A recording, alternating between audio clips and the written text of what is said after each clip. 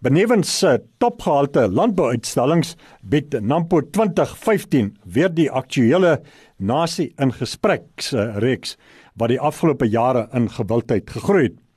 Ons praat met Theo Forster, beleggingsbestuurder by Galileo Capital, wat die gespreksleier van die debatte gaan wees. Goeiedag Theo. Goeiedag Andries.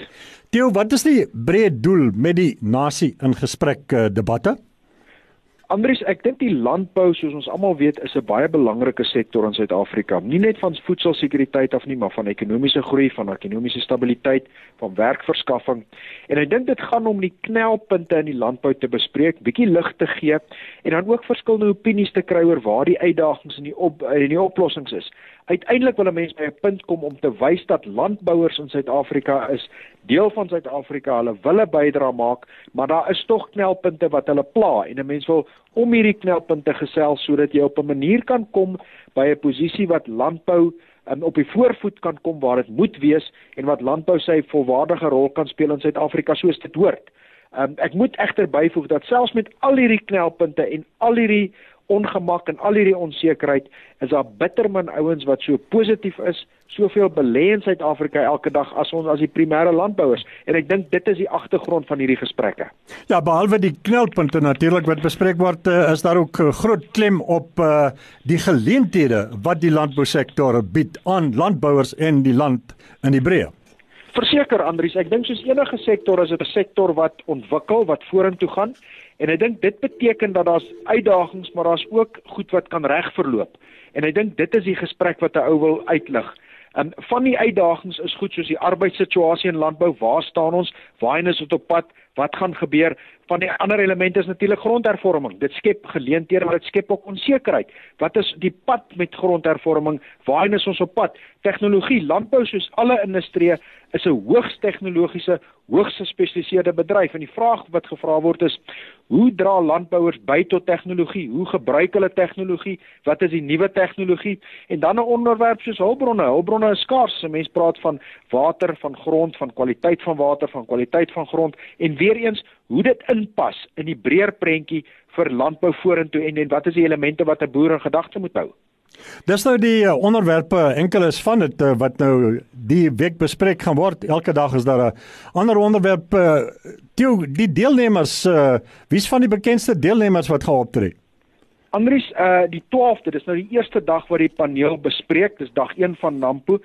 Minister Sokwane, die minister van Landbou, gaan een van die deelnemers wees aan die gesprek en saam met hom onder andere die politieke analis Max de Pre en dan meneer Nousie Pieterse wat baie prominentheid gehad het in veral die Kaapse landbou onstuimigheid so 2-3 jaar gelede met die arbeidsposisie en die lone daar. So dan gaan ons gesels oor arbeid. So dit is die klas van die eerste gesprek. Die tweede gesprek het ons onder andere oud-minister Rolf Meyer by die gesprek. Ons het van die uitvoerende hoofde van die groot landboumaatskappye, Chris Venter is daar, François Strydom is daar van Senmes, Chris Venter natuurlik van Afkri. En daai gesprek gaan dan spesifiek gaan oor grondhervorming en hier het onder andere het ons ook oud-minister Pieter Mulder betrokke wat gaan praat uit hoofde van 'n vorige adjunkminister van landbou oor hoe hy die grondhervorming ervaar vir al die debatte wat intern gehou word. En dan natuurlik dan die volgende dag gaan die gesprekke oor hulpbronne en het ons weer eens hoë kwaliteit partye. Ons het van die grootste suikerboer in die suidelike halfrond, meneer Charles Senekal, wat onder andere gaan praat oor grond, oor water en dan het ons heelwat van die maatskappye wat aankopers is van landbouindustrie, soos byvoorbeeld Cobus van Woolworths, ons het professor Johan Kirsten wat die hoof is van landbouekonomie by Universiteit van Pretoria. En dan as ons oor tegnologie praat, natuurlik landbou is 'n hoogs tegnologiese bedryf en dit beteken nie net as jy kom by trekkers of instrumente nie, maar dit gaan oor kunsmis, oor saad, oor meting. Daar is Janie de Villiers, die uitvoerende hoof van Graan SA, as deel van die paneel en so ook van die groter ander maatskappye wat direk betrokke is in landbou, soos byvoorbeeld mense van Monsanto, mense van John Deere, persone wat betrokke is in hierdie ontwikkeling. So, as jy kyk na die paneellede, dit gaan vanaf ministeriële vlak tot vanaf die grootste boere, van landboumaatskappye se hoofde, van verbruikers se hoofde en dan natuurlik akademiese analiste wat ons reg deur die proses gebruik om bietjie konteks te gee aan hierdie gesprekke. Theo, wat hoop jy as gespreksleier om met die debatte en die gesprekke te bereik? Andries, ek dink hierdie landbou is 'n gekompliseerde bedryf en ek dink wat 'n mens hiersom probeer regkry is om die geraas wat jy baie keer hoor. Die media geraas, hierdie losse uitsprake van net sy politici met verskillende agendas of verskillende kommentators, om dit so 'n bietjie op sy te sit en te hoor by die mense wat direk hierin betrokke is. Daardie boere wat elke dag uitstap en gaan boer, daardie ouens wat landboumaatskappye bestuur, wat die welvaart van die maatskappy hang af van die landbousektor, die politieke analiste, mense uit die kabinet uit, om vir jou 'n idee te gee van werklik waar die oplossings is en hoe hierdie gesprek benader moet word, in steede van om onnodig te kyk na lospraatjies van al analiste van media wat baie keer ander agendas het. En ek dink ons moet terugkom na die kernprobleme, dit aanspreek, maar dis ook waar die geleenthede lê. As ons 'n bietjie wegstaan, Theo, van die nasie in gesprek, Rex, meer in breë trekke, jy's goed vertroud met wat Nampo bied, Nampo 2015. Jou verwagtinge vir vanjaar se Nampo?